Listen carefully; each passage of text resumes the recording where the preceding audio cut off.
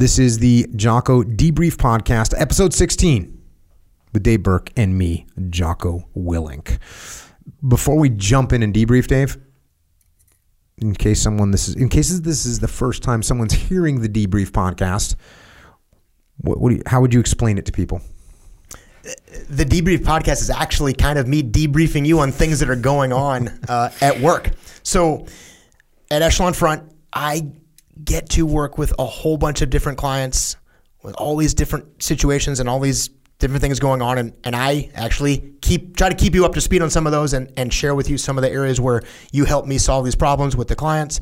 And some of it is me just kind of keeping you aware of what's going on. And there's a lot of overlap also with EF Online because a couple of days, 3 days a week, we're on, usually you leading it, and sometimes I'm on there with you, and we're interacting with clients through the EF Online resource as well, and they're asking questions. So it was a way for me to combine the things that I'm giving you feedback, and we kind of turned into a podcast. And to be clear, all the things I'm telling you are sort of little variations or big variations of what's really going on. It's not the actual client and the actual situation. We adjust that so we're not revealing anybody or any particular industry or any particular client. But a lot of times that subject matter is really helpful. So we were trying to distill down some of that to share with other leaders going through similar problems. Yeah, so that's the idea of the debrief. So the clients that we're talking about, when we talk about a manufacturing company, it's not really a manufacturing company. It's probably a financial company or whatever. We change them a lot. The personalities that we talk about, we change them as well so that we keep our clients confidential, and just to let you know that. But yeah, I think at some point you and I got done with an actual debrief, and I said something like, it'd be really good if we recorded that so we could play it for people so that other people can learn these lessons, which is the mission of Echelon Front, is to pass on the lessons that we learned. So that's what the debrief is. That's what this podcast is. So let's debrief. What do you got? There are a lot of different ways to create alignment across your team, and we talk about alignment all the time. And I think often this need to create alignment sounds really difficult, but there's actually some very easy ways to create alignment in an organization. Well, let me jump in. So you said we talk about alignment all the time. What's interesting about that is I think we've been talking about it a lot lately, but it's not something that comes up all the time. And the reason it doesn't come up all the time is a vast majority of the time when you're working with a team, a business, a company, they in fact are aligned. And there's some broad things that just about every single company in the world is trying to do. They're trying to take care of their team, they're trying to take care of their clients, and they're trying to be profitable. And so most of the time, we don't even have to get there. When, Dave doesn't agree with Leif about how to do this one project, we just need to sort through that project. We don't get to the point where, Dave's not trying to tank the company, whatever it is, and Leif's not trying to tank the company. Everyone's moving towards, hey, we want to take care of our people, we want to take care of our clients, we want to take care of, and we want to be profitable. We want to make some money. And as long as we're kind of aligned there, which most companies are, and it's the same thing with the military. If you have a battalion, what does the battalion want to do? They want to take care of their troops. They want to accomplish their mission. It's very hard to find someone in a Marine Corps or an Army battalion where a company commander says, "Yeah, I don't want to take care of my troops," or a company commander or a company first sergeant says, "Yeah, I'm not really looking to accomplish the mission." No. So most of the time, organizations are aligned. Now, you might have to go up what we call the alignment ladder of, hey, Dave wants to assault this target from the west and I want to assault it from the east. Okay, does that mean we can't come to an agreement? No, because we both want to assault the target. We all both want to accomplish the mission. Dave wants to offer a new client this package and I want to offer a different package. Is Dave's package one that's going to tank their company? No, it's a good package and mine might be a little bit different, but we both want to help that company succeed. So most of the time, as opposed to dealing with alignment, we're dealing with, hey, Dave's got a little different agenda than mine. And if Dave's agenda is okay and it supports the alignment of where we're trying to go, we can usually go with it. So we have been talking about alignment a lot lately, but most of that has sort of been to put the spotlight on the fact that, hey, you're sitting here arguing inside your company and you all want to go to the same place. You know, like Dave and I want to go to the steakhouse. We want to go to Raglan and OB for dinner. Dave wants to take this road. I want to take that road. We can argue about that all day long. Or we could say, I could put my ego in check for 0.3 seconds and say, sounds good, Dave. Take whatever route you want. I know where we're going. We're going to go get some steaks at Raglan. All good. And we do have companies where they fight about how they're going to get there because there's a 30-second difference. So usually we're talking about alignment to highlight to companies that they actually are aligned. Very seldom do you have someone inside of an organization that doesn't want to actually accomplish the mission, doesn't want to make money, doesn't want to take care of the people, doesn't want to take care of the clients. Yeah. And as long as we can step back and see that when we talk, we at Echelon Front, when we're talking with clients, it's about finding the alignment. Not necessarily even creating alignment, it's just finding the alignment. And what tends to happen is exactly what you said, is I get so buried in this one decision that I somehow in my mind think, well, if this doesn't happen this way, then this mission will not be successful. We are not going to succeed if we don't do it this way. It's like, hang on, take a step back and let's climb up a little bit. Jocko has a different plan. Will it accomplish the same thing? And if I can see that and go, oh, this is going to be okay. We are going to get to where we want to go. And what's interesting about this particular situation is, kind of like you said, there wasn't a whole bunch of misalignment, meaning you actually don't want us to be successful and you don't want us to be profitable. What we're discovering is, and it was early on in our relationship, and it's a relatively small company, so I think it had like 100 or so people, which in my mind, that's small. When I say small, I mean small enough that everybody kind of still knows everybody. We're not talking about 20, 30,000 people around the globe. This is a group in the same place, and creating alignment or interacting with that group isn't that hard. They haven't grown so big that even logistically it's difficult just to interact with their people. But as we spend a little time just getting to know this group, which is often what we do when we start working with companies, we just meet people. We build relationships. We see what's going on in their world. And some of the sub-teams, the smaller teams, the leadership was kind of recognizing that those teams, when we asked them, hey, what is your mission? They were having a hard time explaining what their mission was. And let me try to kind of clarify a little bit. It wasn't that they didn't know what to do. They knew what to do, but they didn't fully understand how what they did supported and reinforced the bigger strategy, the thing the big team wanted to do. And they were having a hard time helping their people understand why they were doing what they're doing, making that connection, which is actually really good to recognize that, because what you don't want is a bunch of people knowing what to do but not knowing why they're doing it, because when you run into problems, what that ends up leading to is this firefighting. We're just solving little problems and doing a bunch of things, but it really never connects to the bigger strategy. So you also take a hit. So clearly you take a hit. People don't know why they're doing what they're doing. You take a big hit on decentralized command, and now no one can make decisions. No. The second part that you take, the morale hit, is a morale hit, which is, look, I'm here working all day, every day. I make this part. I assemble this thing, and it's a grind, and I feel the stress, and I don't even really see how that ties into what we're doing. I never get to see that. Yeah. So providing that information where people understand that, hey, that part of that machine that you're making, here's what it does. Here's where it ends up. Here's how it benefits the clients that we have. Here's the feedback that we get. This is a beautiful thing. Just understanding why you're doing what you're doing.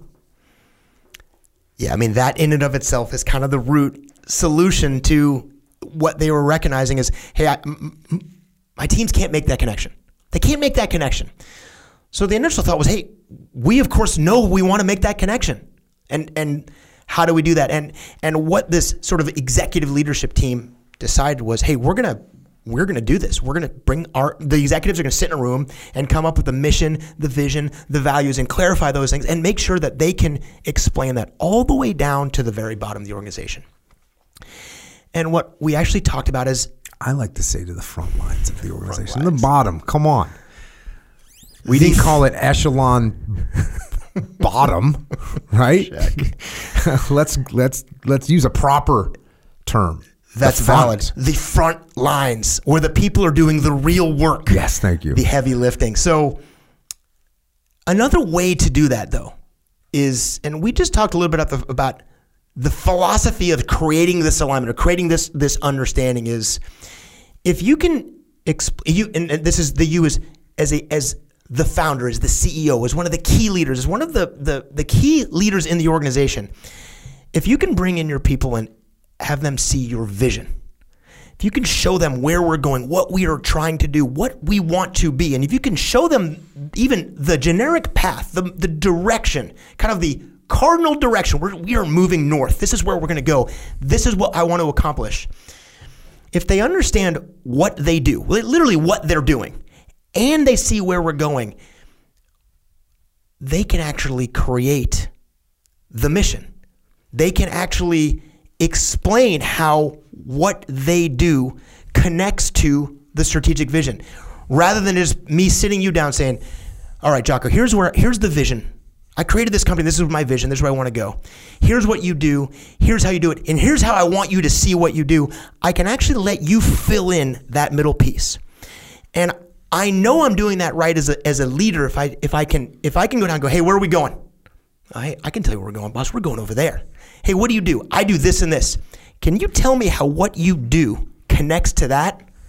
And if they can make that connection, and you already, of course, brought up decentralized command before I even started talking of, now you know that when they run into a problem, when they get a little roadblock or some friction, they got some issues with a supplier, or they have a problem with another team, or whatever that problem's come up, if they know how what they do gets us to where we're going, I guess the simplest way to put it is they get to lead, even at the front lines, because they now know how to make a decision that reinforces not just the mechanics of what they do every day, but actually how what they do contributes to the big picture, contributes to the strategy. So rather than me come down and say, hey, this is your mission, I can actually ask you to say, hey, do you know where we're going? Yes. Tell me what your mission is. I'll tell you what my mission is. And they get, now you even talked about a little bit about the morale piece and the grind piece. When they can create the mission, literally a mission statement, and we talked about actually each different department has a little bit of a different mission. Now, the tasks are different. What they do is different. The end strategy is the same, but everybody has a little bit different approach to that. When they are creating that mission, the byproduct of alignment is so strong because now you know what to do to solve a problem that you're dealing with, that I don't need to micromanage. I don't need to come down there. I don't even necessarily need to be available to answer your questions, because all I'm really going to try to do is get you to understand why anyway. And now you get to lead. And now the whole organization, even at the front lines, is filled with leaders who understand their mission. And it's not something I just have to explain to you. It's actually something I want you to understand. And if you can create that, then I know you get it. And then you get to lead. I'm going to stop because I see that look in your face and I'm dying to hear what you have to say. I was trying to track if you were going to say. Here you were just brushing up against it, like, oh yeah, he's going to bring this home. Here it comes. Wow, this is what an epic setup. And he's right there. He's probably going to say it right now. And yeah, I guess he's not going to say it. Okay. He's not going to say the fact that when I let Dave come up with his mission, he has ownership of that mission. And that ownership is the most powerful compensation you can give a human being. Is ownership. That's what we want in the world. Look, money's nice, benefits are nice, but when you allow someone to control their own destiny, you give them ownership of what they're doing, that is the best thing you can give. And the other point in this is, you mentioned that hey, look, if Dave's on the front lines and he knows what the mission is, and he knows why he's doing what he's doing, he sees how it connects to the strategy, if there's a problem, he's going to figure out a solution to that problem. And that's great. But guess what? It's even better than that. Because as Dave's doing what he's doing, and he knows why he's doing it, he knows what the mission is, he actually starts to look for efficiencies. He doesn't need a problem. He just needs to do what he's doing, and he's going to figure out a way to do it better, especially when the first time he goes, hey, boss, I'm looking at this right now, and I think we might be able to do this better. And I go, hey, absolutely. Let me know how your plan works out. I just gave him more ownership. Now he's even more in the game. So you don't need a problem for decentralized command to be beneficial. You just need a mission. And the frontline troops who are smarter and who are in the game and who have ownership, they're going to dig and hunt and try and find ways to increase efficiencies without even having a problem. I like it. Check. Did you know, as soon as I started laughing, were you like, he's going to say ownership, or when did it hit you? Did the words come out of my mouth? Before I knew? Yeah. No. That was such beautiful. That was such a beautiful setup. I was like, oh, look at this. He's tying this all together. He's there. And I was like, yes. And then you kept saying some other word. What was it? You kept saying some sort of really close word. You're like, these guys are going to understand the mission. And I was like, yeah, they're going to own it. Own it. Yeah, they're going to own it. Nope, didn't get there. Hey, right on. It's all good. Luckily, I'm detached over here. I saw it. And extremely patient, which is good. All right. Maybe I should have just lip synced the words. I should have just been like, ownership. And you would have said, and this is all about ownership. That way is much better. All right, what else? All right. Got another one? Yeah, I got a question. Question from, I think, also EF Online, and this was about micromanagement. And as you know, and as you're listening, you might guess, we get questions about micromanagement or being micromanaged a lot. So this was a version of a question we've heard a lot. And I guess it's fair to say, too, is a lot of questions that people ask us centers around the idea of how do I deal with a boss who's difficult sometimes to deal with. And one of the things bosses can do that can be difficult is they micromanage you sometimes. And for the most part, most people don't like micromanagement. So this was a question that was very much around that idea. And it's important to see that there are definitely some practical things, some actual things you should do when you're being micromanaged. So if Jocko is my boss, Jocko is micromanaging me, one of the things that I need to do, and something we talk about a lot, is what I need to do to respond to that. And what I need to do is I need to give you more information. I need to give you more of what you need. I need to be ahead of your timeline. I want to build a good reputation. I want to deliver on time, under budget, ahead of schedule. I want to do a whole bunch of practical things that hopefully with the goal is that you see less and less need to micromanage me. Can I wrap up everything you just said? Can I wrap up everything you just said in 14 sentences? Please do. Many fewer? Yes. I'm becoming Echo Charles over here is what's happening. So if you're micromanaging me, my immediate suspicion is you don't trust me. So what I'm trying to do is I'm trying to build trust. That's why I'm giving you more information than you need. That's why I'm working a little bit extra to make sure you understand what we're doing. That's why I'm presenting you with that plan a little bit more in advance. That's why I'm going through the contingencies that I thought of, because I'm trying to build trust. I'm trying to build your trust, because for me, I know if I know for a fact, if I'm actually micromanaging you, the primary reason isn't because I want to hang out with you. It's not because I want to get in your business. It's not because I want to do your job. It's because I don't trust what you're doing. And so I'm going to micromanage you so that I can see what you're doing, so that I can give you good direction, so that I can point you in the right direction, so I can give you corrective measures, so that eventually in a week or 2 weeks or 3 weeks, my trust level is up, and now I can kind of let you go. Now, that's the most benevolent way for you to view this. From if I have someone that's micromanaging me, the most benevolent way for me to view it is, okay, I haven't done a good job of building trust. Because if I'm working for Dave and Dave's micromanaging me, is it conceivable that he's a control freak and you just can't let anything go? Yes, that's absolutely possible. Is it possible that you're an egomaniac and you just like being the person that gets to pull the strings? Is that possible? And that's why we're micromanaging? It's absolutely possible. So I'm going to start my corrective measures with the most benevolent possible view of the situation, which is I work for Dave. Dave's micromanaging me. This is my fault because I haven't earned trust with him. So what I'm going to do is I'm going to start to earn his trust by pushing information up the chain of command, by answering every question, by anticipating the questions that he's even going to ask me and getting them to him before he even speaks up. Those are the kind of things that I'm going to do to build trust, because the primary step in eliminating micromanagement is increasing trust. And that's the most benevolent attitude I can have.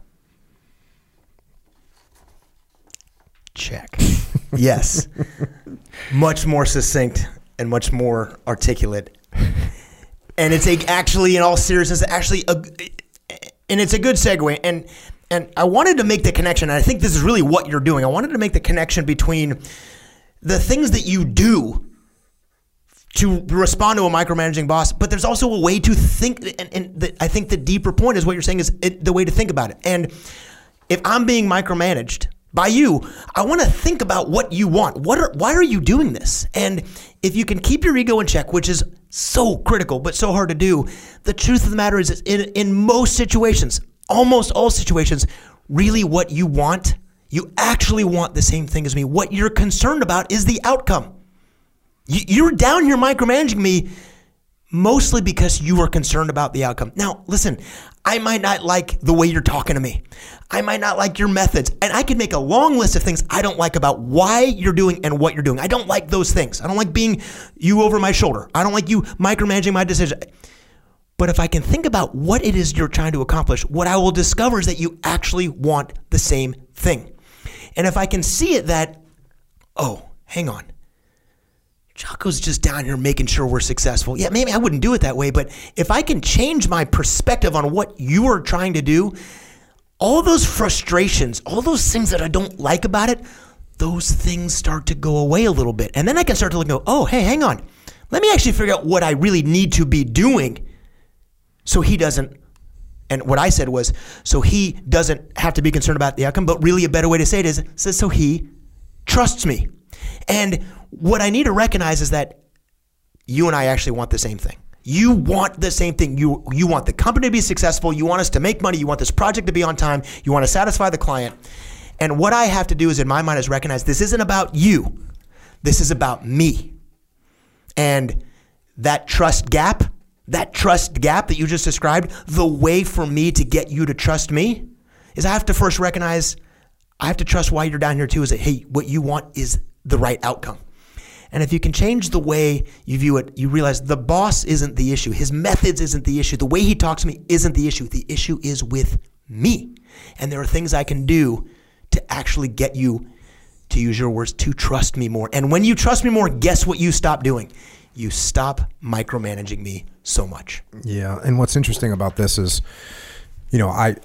you're talking about the same benevolent micromanager that I'm referencing, right? If the reason I'm micromanaging Dave is because I don't know you very well, you just got here, I don't know what your background is, I know you have some experience, but I want to make sure you understand our protocols.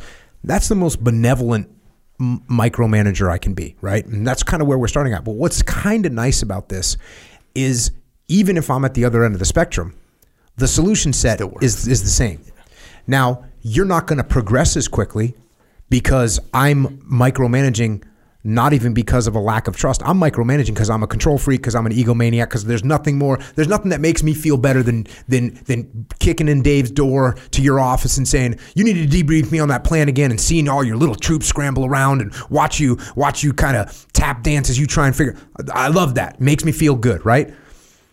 That's like the malevolent person. But still, the best way to handle me is by already sending me that brief in the morning and showing me that, hey, I had the team put this together. Hey, Dave, I had the team put this together yesterday afternoon. We stayed late doing it because I know these things are really important, and I want you to have the best information. So you already know, you already got a little ego left. The whole team's there scrambling around to support Dave's little desires, right?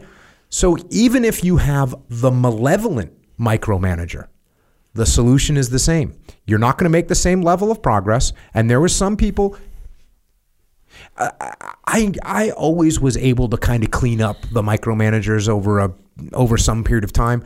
Of course, not as much, some a little less than others. I never had somebody, I'm trying to think. I can't remember off the top of my head anybody that didn't move, that didn't improve their level of micromanagement. Right. That I didn't get a little more freedom, that I didn't get them off my back a little bit, because eventually, I would also then start to tip, if you're a malevolent micromanager and I can't get you to back off, now I'm going to start pushing you information that, like, the joke that I make is, oh, Dave wants to know the schedule for tomorrow? Cool. Where I'm going to wake up at this time, I'm going to brush my teeth at this time, I'm going to go to the bathroom at this time, the team's mustering at this time, we're going to do this, and we're giving you a minute-by-minute schedule, I'm going to have everything thought out. And by the way, I'm not doing this I'm going to ride the line of being offensive, but I'm also going to be a little over the top. So as I start to do that, I've done that a couple times. I've had a couple bosses where I had to go to that level of, okay, I see the game we're playing, and I'm going to go a little bit over the top. Again, am I going to be offensive? Absolutely not. But am I going to give them so much information that they start to look at me and go, you go ahead and carry on. Go ahead, go and do what you got to do, Jago. We get it. Yeah, I know you know what you're doing. I trust you. So you might have to go a little extreme sometimes. My guess is most of the time, you throw in some of these habits, you start pushing information up the chain, you start giving a little bit more detail, you start anticipating their questions, and you're going to get to a much better spot pretty quickly. Yeah. With that, I guess what? It's my turn? Okay, so check this out. I want you to have a chance to say something. So I was thinking about jiu-jitsu the other night, and so one thing that occurs in jiu-jitsu, especially from a defensive perspective, is that if you stop moving, you actually get stuck and you lose. You get tapped out. That's what happens in jiu-jitsu. Now, the opposite is, if you're on offense, what you're actually trying to do is stop the other person from moving. That's actually what a submission is. That's what a submission is.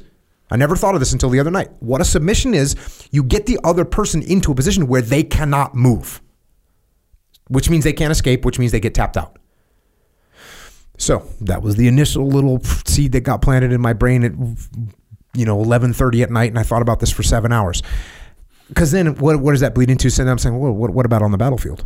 How does this apply on the battlefield? Well, on the battlefield, what happens? If we get ambushed and we don't move, what happens? We get killed. If we get ambushed and we don't move, you get killed. If you get ambushed, what are you supposed to do? You're supposed to assault. You got to move. Other side of the spectrum, if we can pin down the enemy with the combined arms dilemma and they can't move, guess what's going to happen? We are going to destroy them. This is cover and move, by the way. We have to move. We have to move. And I want you to think about this. And it sounds simple, but your mind has to move too. Your mind has to move. You cannot get pinned down. You can't get stuck in a position. When I'm answering questions, so Dave, you're sitting there listening to me answer a question. When I give an answer that you don't expect, so you and I, we know we hear whatever percentage of questions that we've heard before, we kind of know what the answers are, but occasionally I'm going to give an answer that you didn't expect. You're like, you didn't expect that. Why is that? Where does that answer actually come from? Where does that answer actually come from? Does it come from me being stationary? Does it come from my mind being in the same place, in the same position? Does it come from my mind seeing the question from the same perspective that I've always seen it from? Of course not. My mind has to move to get to this new place. The same thing if we're trying to solve a problem. If we're trying to find a solution to a problem, where is that going to come from? Where is the solution to the problem going to come from? And by the way, let me just throw this out there. If the solution to the problem is already known, it's not a problem. Okay? So if you get presented with a problem and you already know the solution, it's not a problem. It's not a problem. You already know the solution. It's not, we can't even call it a problem. It's just a thing. We're just going to execute. We're just going to do what we're supposed to do. So we only have actual problems when we don't know what the solution is. That's the only kind of problem that exists. If we know the solution, it's not a problem. We just execute the solution. But if we don't know what the solution is, if we actually don't know what the solution is, then we have to find it. And we will not find it without moving. We will not find it looking in the places that we already looked. We will not find a solution to a problem by looking at it from the same direction we've been looking at it the whole time. We have to move. So that's straightforward, but here's the problem. The problem is that there are things that prevent us from moving. There are things that trap our minds in the same spot, seeing the same things from the same angles. Those are in your head. You have these things in your head that trap you, that trap me. We know what they are. I can tell you the biggest walls that are built in your head, in your mind, that keep you trapped is your ego.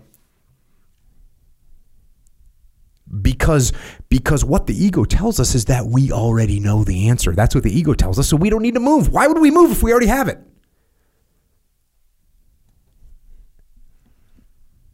So our ego is actually limiting our thinking in an infinite number of ways. Well, it's either an infinite number of ways or it's just one way. Maybe it's just one way because our ego thinks that we don't need to think because we already know the answer. So we don't need to move. So our ego is going to trap us. Our perspective traps us. And what a massive trap that is. And now we can't see anything except what we see. We can't see anything except for what we see. And what we see is what we see, nothing more, right? Nothing more. That's why we're always talking about, hey, you got to see that other person's perspective. You got to see what their perspective is. You got to see what the team's perspective is. You got to see what your boss's perspective is. You've got to see something beyond what you can see. And the only way to do that is to understand what other people's perspectives are. And again, if we could see the answer without moving, guess what? We wouldn't be digging around for it. The answer would be there and we'd execute on it. So we wouldn't need to move. Well, guess what? If you can't see it, if you can't see the answer, you got to move. And then you get our past experiences. Our past experiences also build walls that trap our mind, trap our thoughts. And there's some obvious ones. Hey, you're a fighter pilot. And you've seen this scenario before in this situation. And so you know what to do. And that's kind of a trap. It's a trap because you've done this so many times. Oh, I'm just going to do it again. It's worked before. It's worked 100 times. So one of those is actual experience. Oh, I've been in this business situation. I've handled this type of leader before. And so I know what to do with this subordinate that's out of line. I already know what to do. So my past experience is trapping me. But what's interesting about this is it's not just these similar experiences that you've been through in the past that compare to what you're dealing with right now. I'm not just talking about like scenarios. Oh, I flew this type of mission and I did this, or I executed this type of marketing plan and I'm going to do it again. I'm talking about I'm not just talking about those. I'm talking about all the experiences that you've had in your freaking life. And all those experiences, the interactions that you had when you were 7 years old, they created a little path, right? They created a little path in your head of how you're going to handle this certain situation. They put down, all of your experiences put down paths for you to follow, which is great. except for the fact that they also put down paths that you're following. And we have a tendency to stick to the paths, which isn't really moving. It's moving in places we've already been. It doesn't give us any great benefit because we've already been there before. So we don't move off of those paths. And then you get into things like fear, which I know, hey, look, it sounds lame, whatever. But doesn't it trap your mind a little bit? Doesn't it trap your mindset when you're afraid of what someone else is going to say? Or afraid of what the other people are going to think, or afraid of how they're going to view you? That's fear, and it will trap you. And tradition and precedence, right? Hey, this is what we always do. Freaking trap. That's a trap. Or this is the normal standard operating procedure here. That's a trap. Those are things that don't allow you to move. Those are things that inhibit your movement, that restrict your movement, because you're not willing to step outside the norm. You're not willing to take the criticism. You've been conditioned not to break the conventional ways of doing things, which means your mind is sitting in the same place that it's always been. It's not progressing.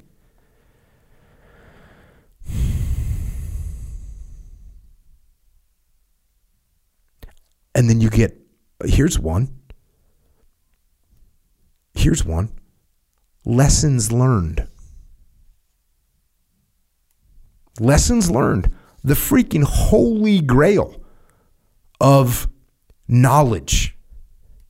The holy grail of knowledge.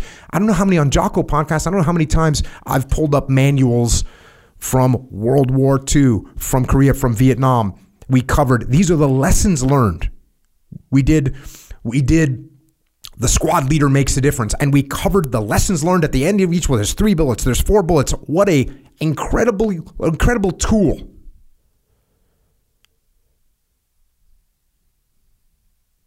But can they trap you? Can a lesson that's been learned actually trap you? Because now we don't want to move away from what we've learned.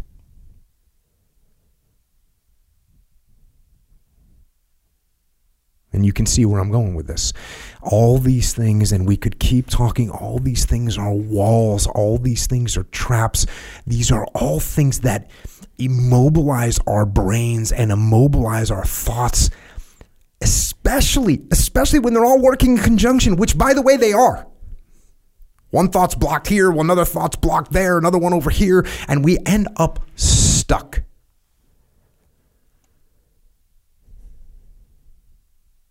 We end up frozen where we're not going anywhere. We can't evolve. We can't think. We can't move. And therefore, we cannot win.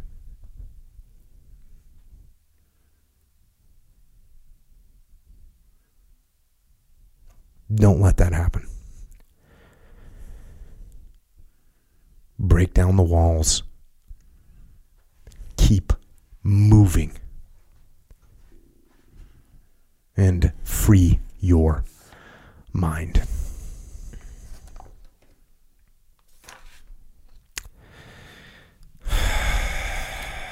Anything on that, Dave? No. I guess that's a good place to stop. Hey, if you want to dig any deeper into these aspects of leadership and in any arena, really, you can join Dave and me and the rest of the Echelon Front team on efonline.com, where we solve problems through leadership. You'll hear these things live. You'll be able to actually ask a question. You'll be able to say, wait a second, Jocko, you just said this. This doesn't make any sense. You just contradicted yourself. You said it's always good to follow standard operating procedures. Now you're talking free your mind. Which one is it? We will have those conversations. efonline.com. At a minimum 3 times a week, we are on there running Zoom meetings, talking, interacting, answering questions, usually presenting about 15 minutes worth of, hey, here's a topic for the day. And then we open it up and we just start answering questions and going through situational reports that people are giving us from the field, from every different aspect. So efonline.com if you want to check that out. If you want leadership guidance inside your organization, you can come and check out our leadership consultancy, echelonfront.com, if you want more information on that. I've also written a bunch of books about leadership, Extreme Ownership, The Dichotomy of Leadership, and Leadership Strategy and Tactics. Got some other podcasts. Jocko Podcast is the main podcast that I do. I also have Jocko Unraveling. Got some new episodes out on that with Daryl Cooper. Grounded Podcast, and also the Warrior Kid Podcast, which some new episodes are coming as well. And on top of all that, we also have Jocko Underground, which is another podcast. It's behind a paywall.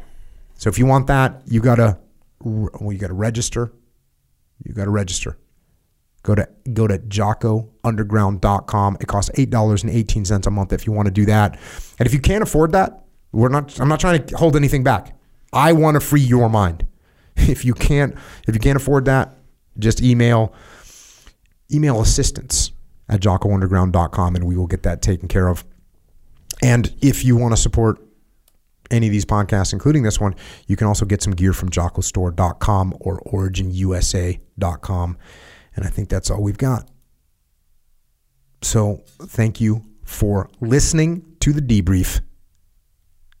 Now go lead. This is Dave and Jocko out.